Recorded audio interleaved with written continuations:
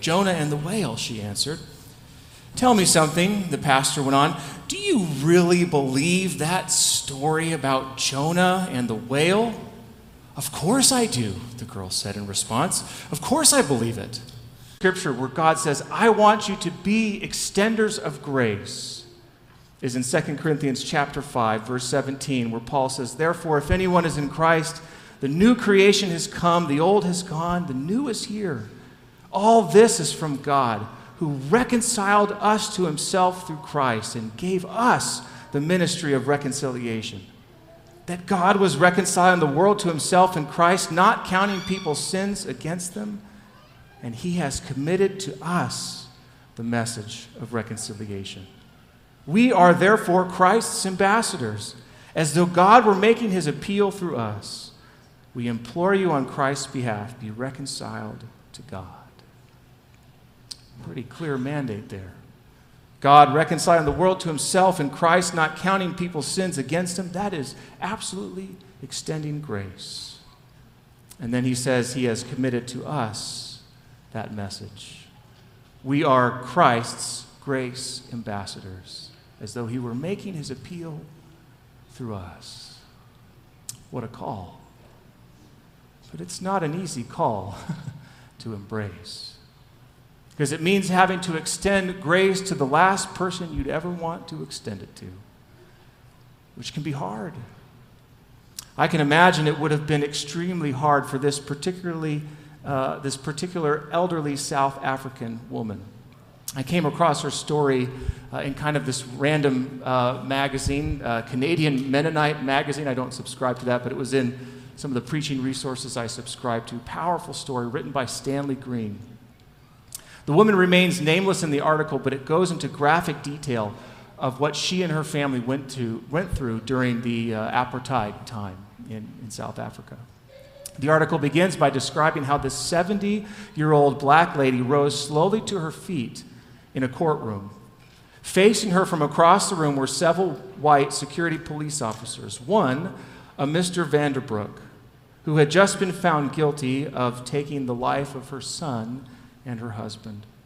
The man had come to this woman's home a number of years earlier where he shot her son point blank. A few years later, she came back to his home, arrested her husband, and also took his life. Now, Vanderbroek stood before her and the court awaiting judgment. South Africa's Truth and Reconciliation Commission asked her in that moment if there was anything that she wanted. I want 3 things, she said calmly. I want Mr. Vanderbroek to accompany me to the place where my husband's body was cremated and help me gather his remains and give him a decent burial. Second, Mr. Vanderbroek took all of my family away from me, but I still have a lot of love to give. So twice a month, I would like for him to come to my home and spend a day with me where I can be a mother to him. Third, I would like Mr. Vanderbroek to know that he is forgiven by God and that I forgive him too. And I would like someone to help lead me to where he is seated right now so that I can embrace him and he can know that my forgiveness is real. The elderly woman was led across the courtroom and Mr. Vanderbroek fainted, overwhelmed. Someone in the courtroom started singing Amazing Grace. Gradually, everybody joined in. That story doesn't sound real, does it? Unbelievable. But it really happened. How could somebody extend that kind of grace to that kind of person? The only explanation I can come up with is that she herself was reconciled with God and knew that it was her mission to be an ambassador of that grace to others. That was Jonah's calling. That is our calling. But rather than embrace that call, here's what Jonah decides to do in the next few verses. Verse 3. But Jonah ran away from the Lord and headed for Tarshish. He went down to Joppa, where he found a ship bound for that port. After paying the fare, he went aboard and sailed for Tarshish to flee from the Lord. Then the Lord sent a great wind on the sea, and such a violent storm arose that the ship threatened to break up. All the sailors were afraid, and each cried out to his own God, and they threw the cargo into the sea to lighten the ship. But Jonah had gone below deck, where he laid down and fell into a deep sleep. The captain went to him and said, "How can you be asleep? Get up and call on your God. Maybe he will take notice of us, so we will not perish." Now, the NIV doesn't really bring out too well the wordplay that is going on in the original language here, going all the way back also to verse 1 and 2. It illustrates that wordplay, just how far Jonah was trying to get away from God's presence and this call to go to Nineveh. The Hebrew in chapter 1 literally says, "Rise and go." That was God's call. And instead of doing that, it says that Jonah rose and fled. The only thing Jonah rises to do is to get away.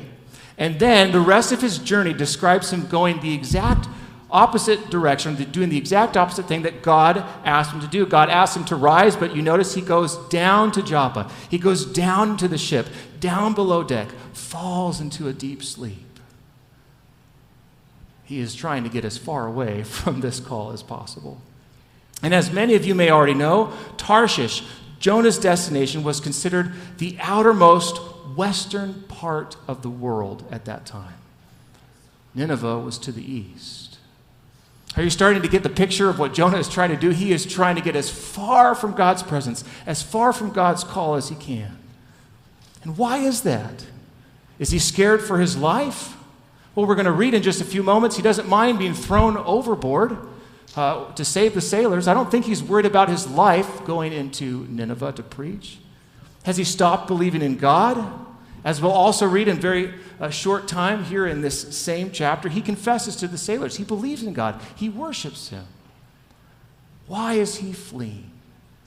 Trying to get so far away from God's presence and his call. Maybe to help give a possible answer to that question, I want to read to you from Eugene Peterson's book, Under the Unpredictable Plant. If you've never read it, it's a book that he writes more for pastors, but it's an incredible book going through the story of Jonah. It's been a tremendous blessing to me through the years. He says this: "Why would anyone flee the presence of God?" And I think I might have it on the screen for you. As unreasonable as it seems, there is a reason, and it is this.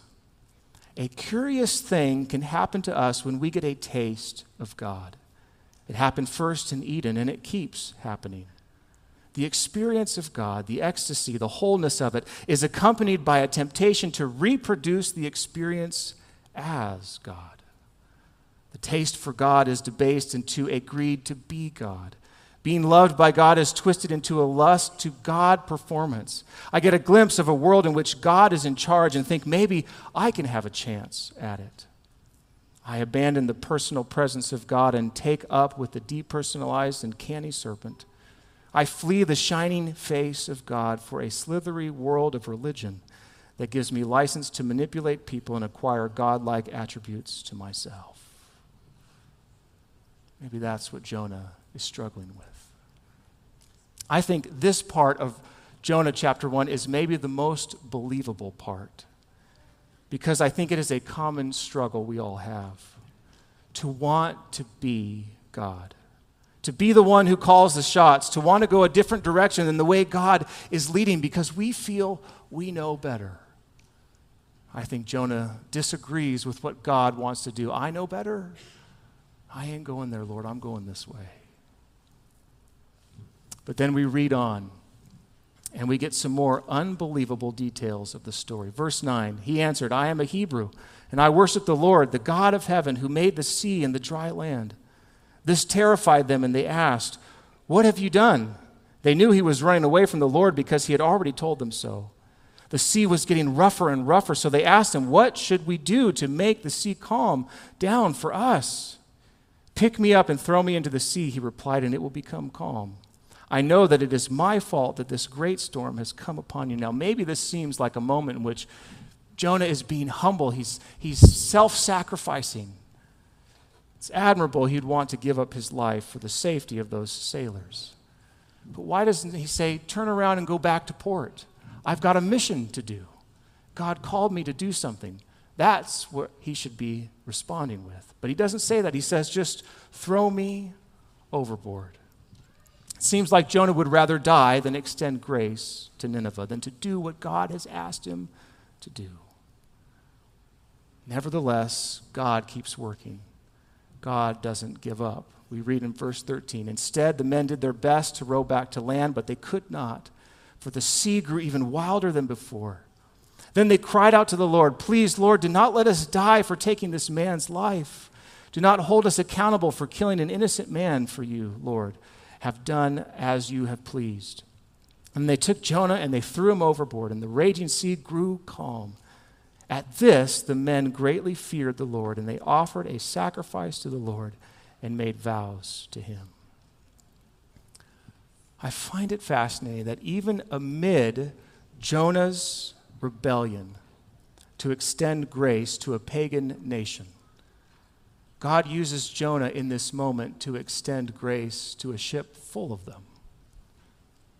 Talk about unbelievable that their hearts were converted in that moment. You know, God is so good.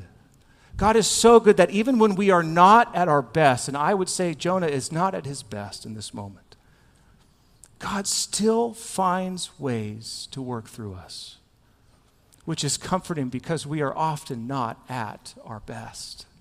Doesn't mean that we shouldn't strive to be our best. Absolutely. Our utmost for his highest, right? We should try to be at our best for God to use us. But maybe there's someone here today who is feeling like a failure. You're feeling like a hopeless cause that God cannot use. And you needed Jonah's story this morning to remind you that God does not see you as a hopeless cause. He does not give up on you. He can and still will use you, even when you're not at your best. And just when you think we have read enough unbelievable things in this chapter, we get to verse 17. Now the Lord provided a huge fish to swallow Jonah, and Jonah was in the belly of the fish 3 days and 3 nights.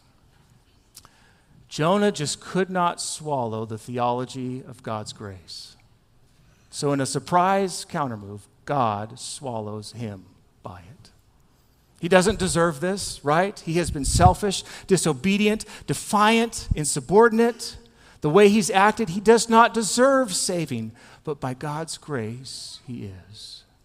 This mysterious divine mercy that Jonah finds so inexplicable and offensive turns out to be exactly what saves him. And this is, of course, the moment where people will look at this and say, that really couldn't have happened. No way. It's unbelievable. God would send a fish, swallow him up, preserve him somehow, save him in that way. No way. It's too absurd, too far-fetched. It's out of this world. Well, maybe that's exactly the point. I don't doubt for a moment that God really performed this miracle. But maybe God went out of his way to do something so unbelievable here because he wanted Jonah and he wanted you and I to understand what his grace is really like. There's another story in Scripture that talks about God's unbelievable grace. My favorite story, I know it was just talked about a couple weeks ago from one of our guest speakers here at camp meeting, but I think it's the perfect illustration to close with today. Story of the prodigal son. Remember how the son went about as far from home as you could back then, right? Asked for his inheritance while his dad was still healthy and alive. How disrespectful that would have been. Squandered his wealth in wild living amongst foreigners. At our camp retreat at Pine Springs Ranch, if you were there, Pastor Carl Hafner talked about that tradition. If you spend and waste your family's money with foreigners, there's no coming back to the family. You are disowned. Top it all off, he was working as a pig farmer. There's no going back after this. As far away as you could get, as bad as you could get. And so the son, when he's hit rock bottom, he has an epiphany, right? He thinks, well, maybe I can get back. Maybe I can go back if I just go back as a slave And so he has this whole plan worked out, this whole speech made. When he gets there, Father, just make me one of your hired servants. I can sweep the floors. I can wash the windows. I can sleep in the servants' quarters. Then maybe he'll accept me back. I can maybe earn my keep to be there. But you remember what happens when the son is just a far way off from home. The father sees him because he's been looking for him. And the father runs to him, and maybe some of you have heard those details. It's so humiliating, so embarrassing for a grown man in that time to do that, because you got to lift the robe up and expose your legs like a young boy, and he's sprinting, he's taking all the humiliation, all the shame due his son, and he's putting it on himself as he's running out there.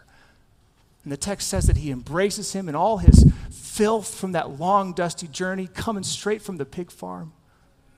It says he kisses him, and in the original Greek, it implies that he can't stop kissing him. Does all those things to restore him to the family, throws a party just one moment after another to swallow his son up in grace. Well, one day soon, family, you and I, we are going to come home to our Heavenly Father. We are going to enter that New Jerusalem, and we are going to step out on that sea of glass. We're going to see the gates of solid pearl. We're going to walk the streets of gold. We're going to see Jesus. And there's going to be lots of things I know that we're going to want to say in that moment. But I wonder, as we take in everything, we take in all the beauty, and we take in Jesus before us, that we might not think to ourselves and say, I don't deserve to be here. I don't deserve all this with you, Jesus. Maybe there's some streets of gold I could sweep. Maybe there's some gates of pearl I could polish. And Jesus will stop us from going any further, and he'll say, no, son, daughter, there are not enough streets of gold for you to sweep, or enough gates of pearl for you to polish, for you to be able to be here with me. How about I just give you grace? There's many ways in which we describe the grace of God. Many words we use: great, sufficient, amazing. And our praise team is going to lead us through a song singing about God's amazing grace in a moment. But maybe the best description of them all is simply unbelievable.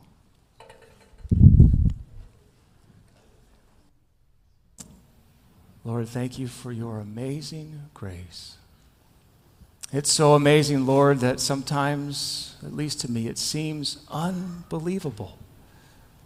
But Lord, today we are committing to putting our trust, our belief in your amazing grace.